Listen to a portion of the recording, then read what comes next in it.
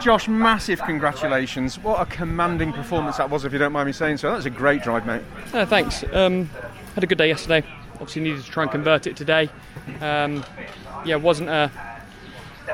Wasn't guaranteed, it never it is. So we had to just get a good start, get head down, see where we were. It's the first time we've attacked the circuit in the dry all together, really, all level playing field. We know where we are. So good that we had the pace. I think we've shown ballast free what we've got beneath us. But it's a long day, it's a long season.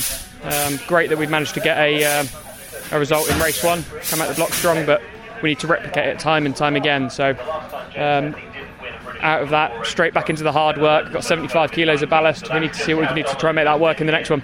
You've got history here around Thruxton. You've nearly always scored on the podium, and when you've started off with a win, it's gone well for you for the rest of the weekend. Yeah, but nothing's guaranteed in touring cars. Today was the fifth win on the fifth visit here for me, which is nice.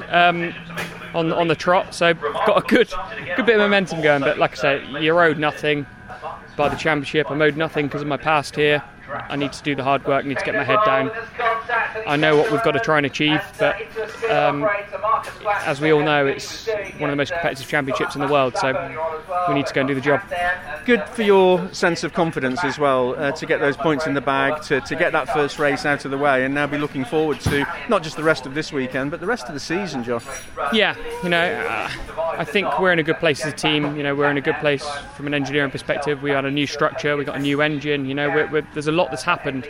Whilst the cars might, certainly at this round, look similar to last year, they're very much not. So there's been a lot that's been going on. I think that's kind of what we like. We like the fact that they roll out and they look similar, and people think that not much has changed, but it has, and I think we just proved that.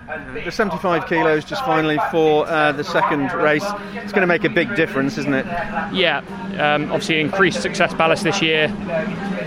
It's going to hurt us, you can really feel it in the car. We've got to do some setup work to try and manage that extra mass in the car, but certainly always on the day you're going in a bit blind and there's a little bit of educated guesswork, so we'll see what happens.